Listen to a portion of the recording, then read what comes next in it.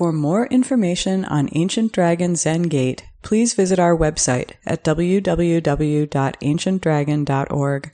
Our teachings are offered to the community through the generosity of our supporters. To make a donation online, please visit our website.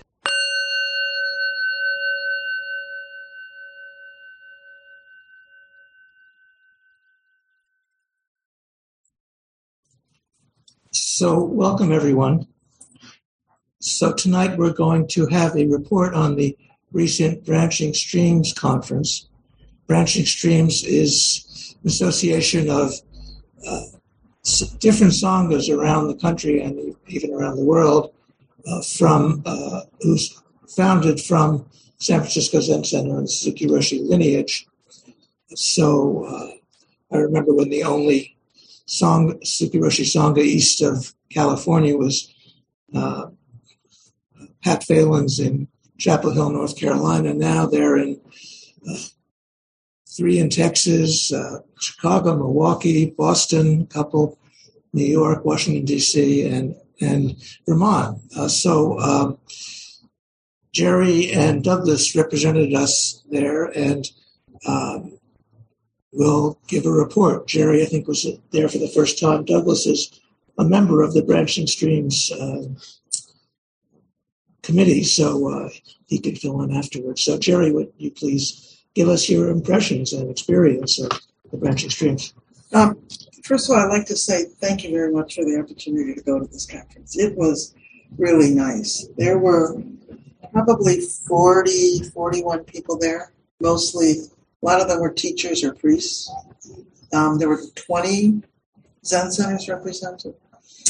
And the theme of the conference was Healing Reconnections. So it was 2.5 days of seminars and mingling and meeting people. The first day, Tuesday, focused really on reconnecting individually with yourself. So in the morning, there was a healing circle, and in the app led by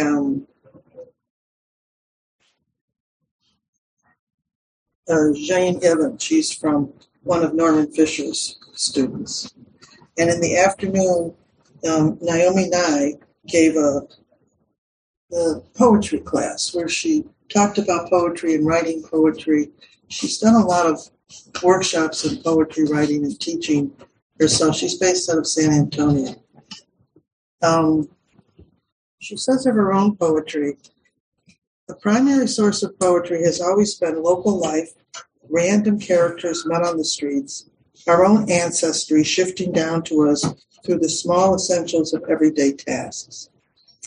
And that's what she talked about. She talked about writing poetry as a way to reconnect to yourself and to write about everyday things in your life. So we took some time to write poems ourselves, and she gave us suggestions of topics to write about and things to think about. But similar to the healing circles in the morning, it was a way to think about reconnecting to yourself and to the people around you. I don't know if people know what a healing circle is, but John Evans teaches how to run healing circles, but we broke out into groups, and it was a group of people, and she had 2 poems that she read. One was We Are a Tribe by Alberto Rios, and the other one was Kindness by Naomi Nye. And she would read one poem, and everybody would take a turn around the room to talk about their life and what was important in their life and the connections in their life and how it related to the poem and to who they were. And then she did the second poem, and we did the same exercise again. But it was really amazing how open people were and how willingly they were to talk about their own lives. And people pretty much talked about the same things: their kids, their own lives, their aging process, their parents, and what's going on in their lives. And it was heartwarming to hear people be so open and honest about their lives. And it was really nice to listen to Naomi Nye talk about poetry and how she thinks of poetry as a way to connect to the everydayness of your life. On the second day, the scope got a little bigger, and we talked about connecting to your life in a bigger way, to the environment and to the world at large. So Stephanie Kaza, she's an environmentalist. She taught for a while at the University of Vermont. She's based up in the Northwest now. She follows in the tradition of Joanna Macy. So she did a whole day on the work that reconnects. I don't know if anybody's ever taken a seminar. I remember about 10 years ago, I went to a seminar by Joanna Macy, and that was a wonderful day. Stephanie Casa started out, she put these objects on the floor. And I only remember two of them. One was a piece of driftwood, and one was a basket of dead leaves. And people went up and picked up the basket and talked about their emotional response to the world at large. The world, the environment, all living beings. They talked about their grief and their frustration and their sorrow and their hopes and their longings. And it was a way to think about all creatures and the environment and the world in the same way you think of your own life, and reconnecting to your own life and figuring out what's important in your own life and how you feel about your own life and practicing in your own life. It was a way to say, take that now and think about it in terms of the all living beings in the whole world. And that was really a moving sort of thing to do. And the idea behind that is, until you know how that relationship works, it's hard to take the next step, which is to make that great turning, to say, okay, let's turn the ship around. Let's see if we can make that turning. So we're built in a world we can live in, and everyone can live in. And a world that supports all kinds of life and supports us. So the other piece of this reconnecting work, which is really interesting actually, is this idea of ancestry. And the ancestors we have from the past and the ancestors of the future. Joanna Macy talks about how we have to help the ancestors in the future. How will they know where all the nuclear waste is buried? How will they know where the safe places on the planet are? And Stephanie Casa talked about it not only in terms of us helping the future ancestors, but the future ancestors helping us today. So you do this exercise where you ask for their advice. It's a very interesting way to think about deep time and to think about how the world is really put together here and how we relate to it in a very deep and meaningful way. On the third day, Guyan, she runs the Houston Zen Center. She did a history of the Shinryu Suzuki lineage in the United States, and she did it for some Japanese Zen centers. She went to visit the big Japanese Zen centers, and they wanted to know what was going on in America, so she did this history. She said they were really surprised. She was like, "Oh, you guys are really doing Zen there. You're really sitting there." She was like, they were like. And the other thing she had to say about them was, she said their big thing now is gender equality. So they said to her, okay, in the United States, 40% of the teachers are women. In Japan, it's 3%. They looked at her and they said, so why do you think that is? So she was pretty good. The interesting thing about that day was there was I was going to say a young kid, but he's a grown-up. I'm old, I think. Everybody under 35 is a kid. But he practices out of New Hampshire, and he's practicing all along on Zoom. And this conference was the first time he actually sat in person with other people. And when Guyan did her little history thing, and she went around about all the teachers that are descended from Shinryu Suzuki, one of his comments was, he said, I'm sitting here, and he said, I'm looking around the room, and I realized that there are people in the room who have known my teacher longer than I've been alive. And I thought, well, that's an interesting thing to say. I don't think I understood the depth of the history that we have in this tradition. the other thing that really was a bigger takeaway for me was just to talk to all the other people at these other 20 centers and to realize there are all different ways to make a Zendo. I was just like, I talked to a woman she was in San Jose, in Japantown in San Jose. Her in-person Zendo seats 6 people. They have an online Zendo. Everybody has an online Zendo. And then you go to Brooklyn, they have a new administrative director there. He said some of their cities, they get 40 people. I was like, whoa. The Brooklyn Center is kind of like us. They had a city center that they were renting, and they gave it up in COVID because they were paying rent for nothing. And now they're renting from a church basement. But they also have a place in upstate New York that's a live-in residential center where people go and live there. And this new administrative director spent a year or 2 living in the residential center in upstate New York. And he was funny because I said, how did you get into that? And he said to me, well, I went with a buddy. My buddy and I went together and we moved into the Zen Center. And I said, you did that in case they turned out to be kooky? You could reality check each other? And he said, yeah, that's basically why we went together. And he's been there ever since. It's been a really nice. Wow. He was nice to talk to. The center in Washington, D.C., they're set up. They own 3 condos in a condo unit building, and that's where their Zen Center is.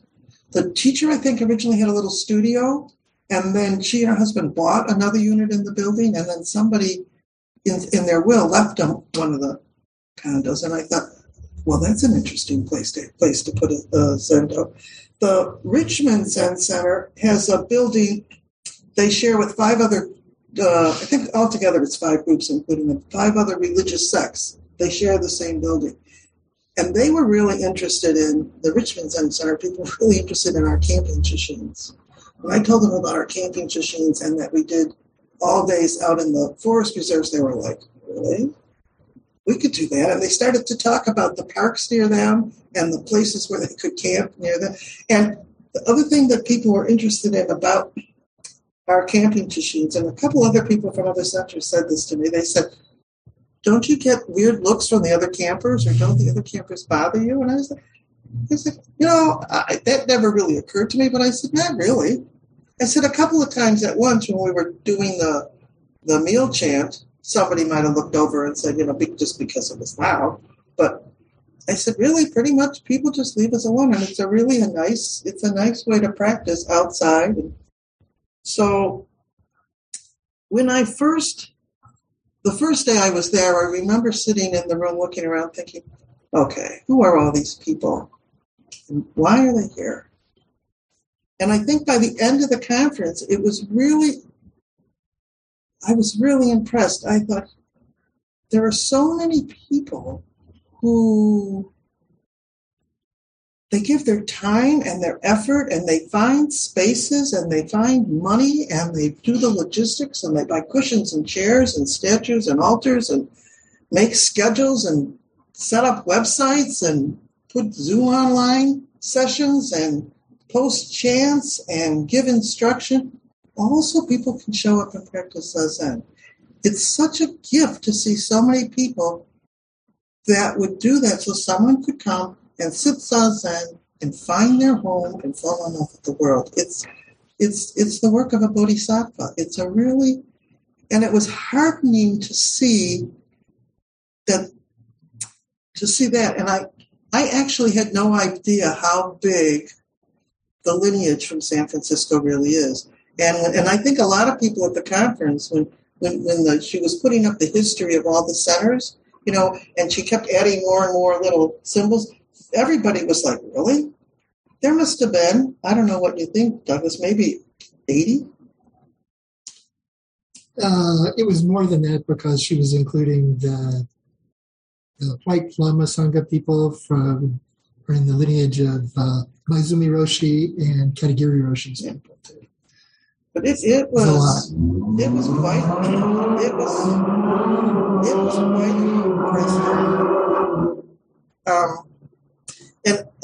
I don't know how many people here remember Hakusho, but he was there, and you got to give it up for the guy.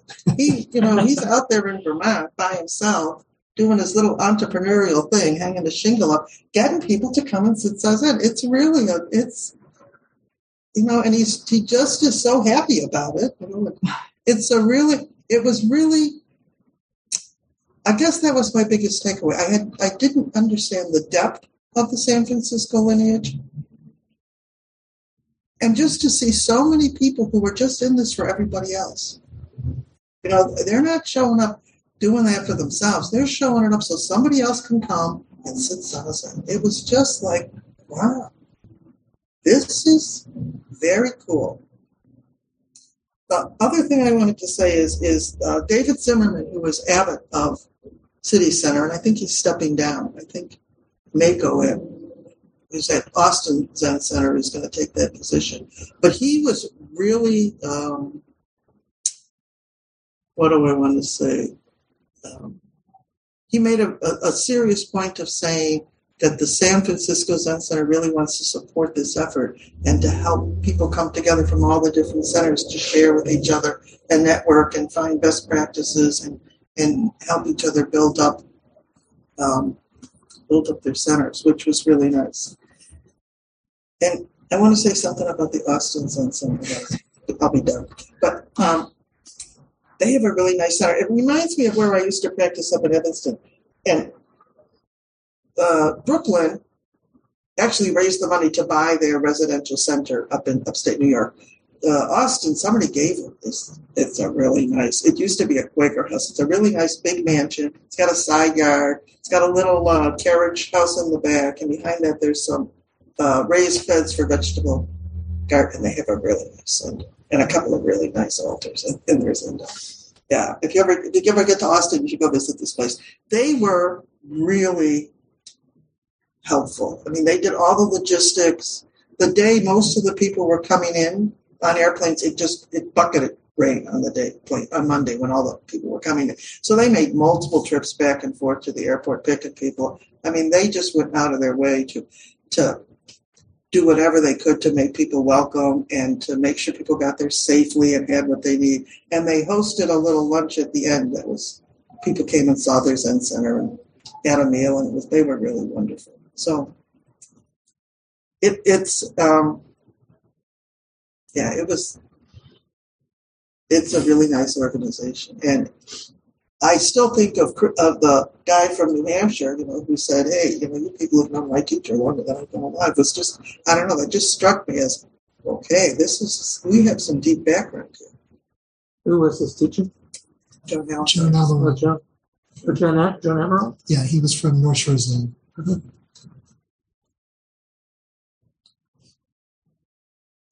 So thank you for listening to it.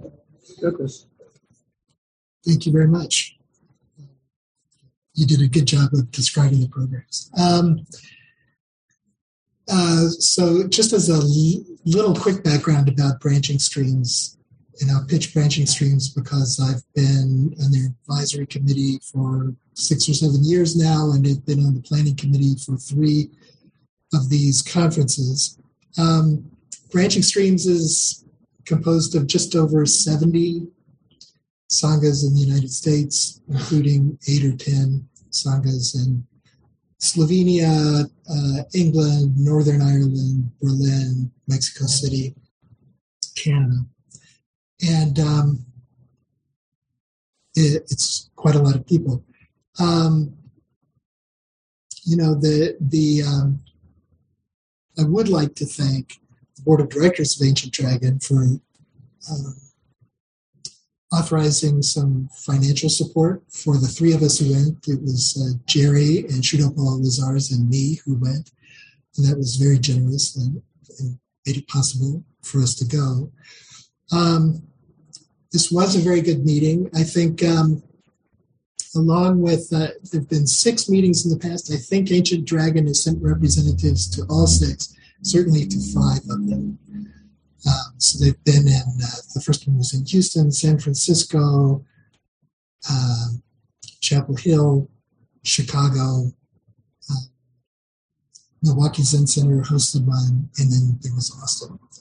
And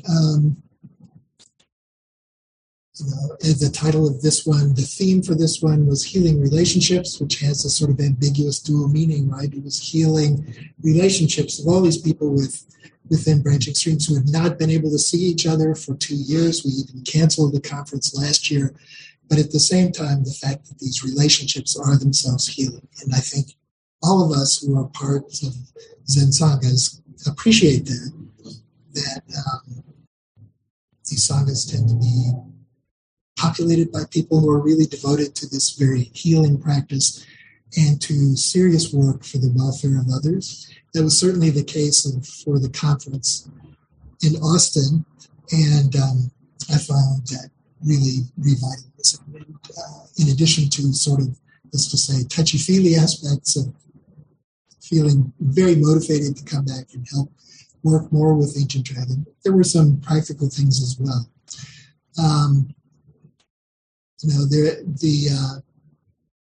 The first day's program that Jerry mentioned on healing circles, I think was very much about healing relationships, people feeling very missing a lot of human contact and the opportunity to communicate with other people. The healing circles are usually 8 people or so who are moderated by 2 people who've been through training on how to talk from the heart and mind in this moment, what you're thinking and feeling right now around some theme. There would be a poem or some other way that the moderator would cue what you might talk about, and that would go through 2 rounds. As one of the members of the planning committee, I had some training in hosting healing circles and signed up to do some more. That's something I'm back in, that if there's interest, then we can offer that from time to time. I think it's a very powerful practice. It's very emotional, and I don't think I would want to do that every week, but it is a very, I thought it was very valuable. It's intended, as it said, a healing circle. It is intended for people to be able to share their thoughts and feelings in a way that allows them to heal and generate the healing powers that they have within. It's a safe space for people to share. So I would bring that back.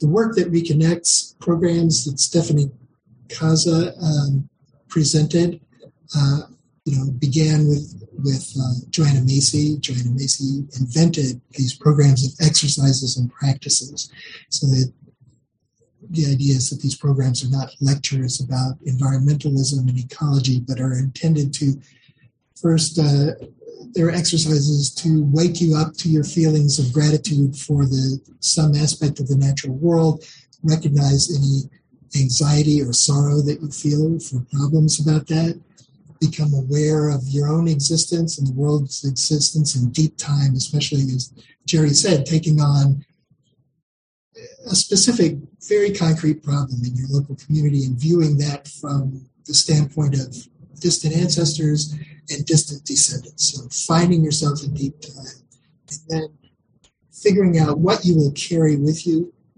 to do some work to resolve what you've perceived to be these problems within your own facts, your own causes and conditions, your own circumstances and abilities. So what you take with you is not a challenge to say, well, I'm going to go get rid of climate change tomorrow on my own, but it's a matter of what could you do to take some concrete steps in your own life to help to moderate and avoid harm to the environment. So leading those programs requires special training. I'm not trained in that, and I wouldn't be capable of doing that. But I would be interested at some point in the future wedging in maybe a reading group of a group of people who would be interested in reading one of Joanna Macy's books, especially Love, A World of Self, And so each of us would do something like take a chapter, we would all read it and bring it in, and the person responsible for the chapter would lead the discussion, be prepared to really lead the discussion. I think people would find that very valuable. It's not that everyone who practices Zen or Buddhism has to become a climate change activist, but certainly climate change and working to respond to climate change is a legitimate, valuable bodhisattva activity. And it's something that not everybody in Aichi Dragon is going to be interested in it, but I think there would be some people who would be, and I'd be happy to help with that as well. As Jerry said, I think the big thing about these conferences that Branching Streams offers is each of these conferences has, let's say, a vision theme, like healing relationships, and there will be big theme programs, like the work that reconnects, or healing circles, or something like that. But there are also, at the same time, breakout sessions that are, where generally speaking, the planners will propose some breakout groups, which tend to be very much nuts and bolts kinds of issues. We all are leading sanghas, working in sanghas. How do we deal with issues like technology, or training boards, or fundraising, or succession planning for teachers, that sort of thing. At this one, people had proposed topics around technology. What can San Francisco Zen Center do to support the sanghas better? And there was a group, interest group of LGBTQ people who got together to talk about issues that were pertinent to them. At the What Can San Francisco Zen Center Do for Us discussion, we broke out for lunch, and David Zimmerman made the abiding abbot at City Center, San Francisco City Center, made a point of coming and exploring with us what we thought San Francisco Zen Center could do to help us out. And he was very responsive. David is going to be stepping down as abiding abbot at City Center the first part of next year, and taking over as central abbot for all of Zen Center. Then Ed Sadazan is stepping down. And then Mako Volkel will be leaving Austin Zen Center to become the abiding City Center. And Fu Schrader is going to be stepping down as the abiding abbot at Green Gulch, Green Dragon Temple, and Jirio Richmond Byler is going to take over, which is, I'm the Jirio fan myself, so I think that's a great thing. But David was, I thought, one of the valuable things, as Jerry said, is the opportunities to speak to other people, find out what's going on in other sanghas, talk about practical issues. I can say that no one is particularly thrilled about their hybrid offerings right now, and we're all sort of struggling with it. And it kind of interested me. There were a couple of places that suggested they were really, now that people could come back to the Zendo, they were going to ramp down their online programs, their Zoom programs. But the vast majority have the same feeling we do, that there is no way we're going to cut people off from the practice. It's just not going to happen. So we're all sort of floundering around trying to figure out ways to make hybrid programs feel more inclusive. And I think we have some ideas that we'll explore here to see what we can do, both in format of our programs, but also technology, which we're still exploring.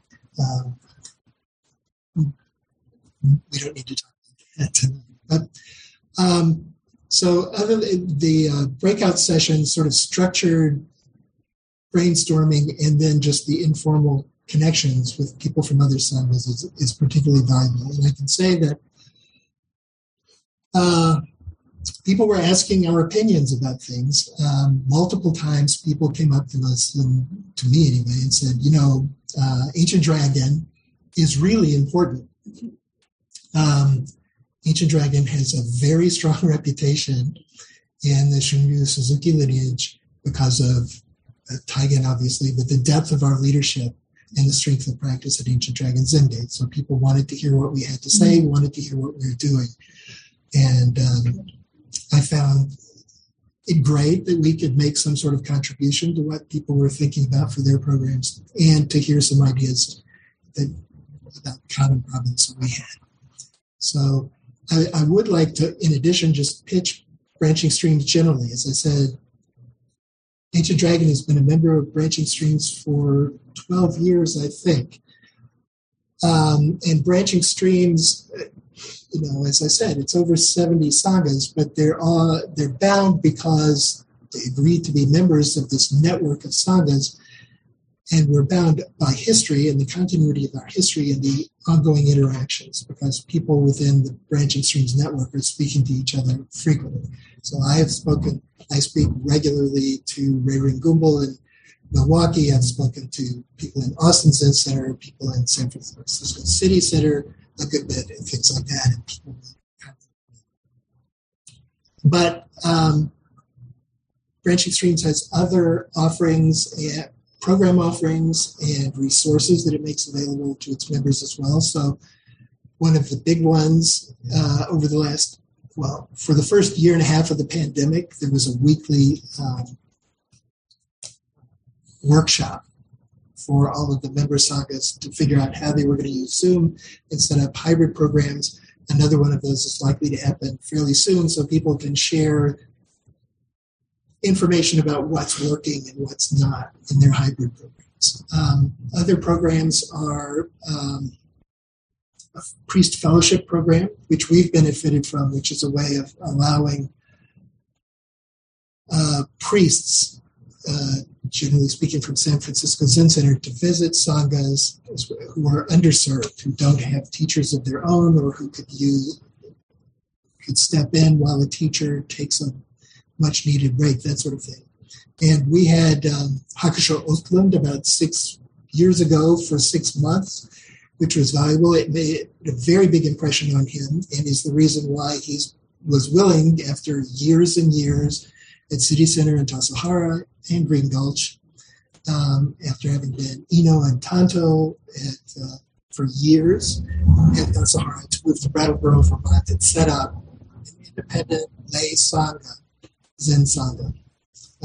So eventually to be something like Ancient Dragon in Brattleboro, Vermont. So it's something that City Center can provide support for the priests to do, which is good for the Branching Stream sagas. It's also good for the formation of the priests to understand what they're going to do. Am I running out of time? Other programs I want to just point out is Branching Stream sagas benefit from discounts at San Francisco Zen Center's bookstore. So for incense and other altar supplies, we can buy them at cost plus shipping. Everything else we can get at a 10% discount. Members of Branching Stream sagas can order products from the San Francisco Zen Center bookstore at a 10% discount. So that's something. They have a remarkably bad page on the San Francisco Zen Center website. They don't make it clear what you can get there, so you're likely to have to call them and say, I'm interested in this. Do you have this? Partly that's because their inventory changes over time. As the manager of the bookstore says, well, this would be cool. I bet somebody would like this. But they don't do anything about letting people know that they have it. So you're going to have to call them. Finally, I think something we will want to take advantage of in the future, which we weren't able to take advantage of this year, is Sangha weeks or even shorter programs at Green Gulch and Tassajara, in which a teacher from a Branching Stream Sangha can go with a group of students, practitioners from their Sangha, and participate in the daily schedule at Green Gulch or Tassajara for 3, 4, 5 days. You participate in the sitting schedule, work period, stay in usual housing, and otherwise the teacher from the Branching Stream Sangha would lead teaching for the people from their own Sangha. That's something we had planned to do this summer, and it didn't work out because of some logistical problems. We have done it in the past. And we've done that in the past, yeah. So, and that people have didn't you do that? I did it. Yeah. And people have found that to be pretty valuable, I think. That's great. And once again, evaluating, is that something I'd like to do myself and more in depth, and also making connections and just experiencing the life there. So I'll leave it there, but I do want to thank the board again for helping us to attend this conference. Jerry and Paula and I flew back together and spent 3 or 4 hours talking about the program and how valuable it had been and what we could hope to bring back from the program. So thank you very much. Can I say one thing? Can I make a pitch? Sure. I just want to make a pitch for if people are interested in the poetry of Naomi Nye or Alberto Rios or anybody else. For a really good site is poetryfoundation.org. They're based here in Chicago, but they are a really good site if you're interested in poetry and you want to know more information about Naomi Nye. Thank you so much, Jerry and Douglas. Do people on Zoom or here have comments, questions, responses? Aisha. I just want to express my appreciation for both of you going and for Shudo going with you and for your report. I can't quite put it into words how profound it is to hear about this. After everything that we've been through, and to feel like it's like encountering life out in the universe again, and that everyone to know that everyone came together and to support and share ideas. It's wonderful. It's beyond wonderful. Yeah, I remember one day sitting around looking at these people, and I had this sense that I was like visiting the cousins and the in-laws. It was like this big party, and it was like, look at all these relatives I've never met before. It was really very. That's right. It had that sense. It's like being a Kennedy. Yeah.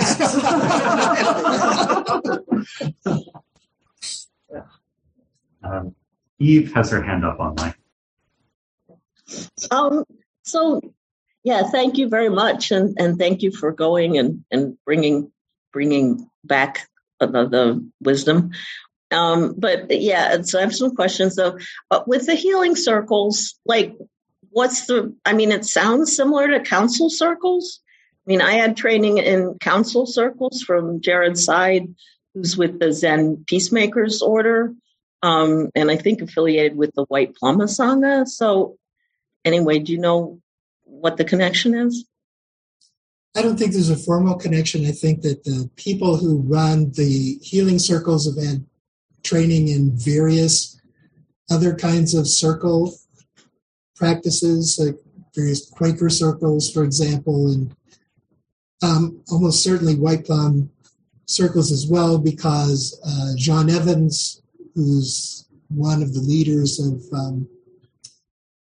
Healing Circles, Inc., practiced with White Plum for a long time. She was a student of Maizumi Roshi's. Yeah, my understanding of the starting of the council circles was that Joan Halifax was involved, and she, brought her knowledge as an anthropologist of indigenous council practices into the mix in the 60s. And then I forget the guy's name, Jack, he wrote the book, The Way of Council. And so then they kind of developed it from there. And Jared Seid has an organization where he uses council circles with nonprofit organizations and trains them to do council, as an organizational learning practice. So, yeah, I would suspect, based on what the people who trained us said, there's a great deal of overlap in the approach of each of these. Joanna Macy also had various trainings and practices. She came here to Chicago a while back, and in addition to meeting people in the future and people in the past, there was a kind of healing and counsel. And there's clearly resonance of indigenous circle practices, because the host and the guide, the two people who are shepherding, not really leading the program, but at least moderating the program, are taught to use language about this is the equivalent of sitting in a circle around a fire. People will pass a stick, pass a stone, that sort of thing, as they speak, and so the stone or the stick goes around the circle, that sort of thing. So there are a lot of commonalities, I suspect. Yeah, I mean, and if anybody's interested in the council circle stuff, I have the, instruction booklet that they give us, and I have facilitated, after I had 2 trainings. But I was also curious about the link to the White Plum Asanga because the Zen Life and Meditation Center in Oak Park is part of the White Plum Asanga and the Suzuki Roshi lineage, and I did wonder about the connections. So there's a connection to the San Francisco Zen lineage there too. Going back to when San Francisco Zen Center was developing, of course, the Suzuki Roshi and Maizumi Roshi were 2 of the main Soto teachers who came to America. So there was interaction between people in Los Angeles and people in San Francisco going way back. Thank you.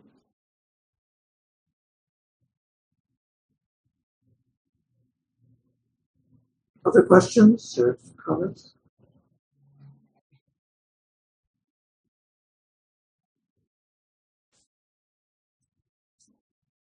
Just to respond about Hakusho, he was here 6 years ago, David? Yeah. He stayed at David Weiner's house. And that's so wild to me that was 6 years ago. He helped us. He was just at Ancient Dragon. He helped us with some of the forms because he had been, at Green Gulch at that point. But also it was really influential to him because people at San Francisco Zen Center have this sense of things, of these large residential places, but to see a lay sangha like ours was very informative for him. And he was here last summer? And Yep. Yeah, he's settling in Vermont. And, so this is how it all spreads. And there's so many places now in this country and beyond that are come from Suzuki Roshi lineage. And an example of the cross-fertilization among sanghas is that Aishin and I both have shared various versions of our bylaws and discussed forming boards and how to deal with them, that sort of thing with Hakusho, to help him understand what he's going to need in that, lay sangha. Well, the other thing is that when I first came to Chicago, our board then, and we set up, is Amina here? Amina's there. Yeah, she was part of the board way back then. We set up the structures of Ancient Dragon Zen Gate, the board, and the other things, totally based on my experience in San Francisco Zen Center. I've been on the chair of the board there for a few years, so we're very much part of that tradition, and of course have had to adapt it to our very different situation. Yeah. And so the Branching Streams website has examples of ethics and reconciliation policies, other policies, including ours. So, there are resources that the different sanghas consult as they're putting together their own approaches to these problems.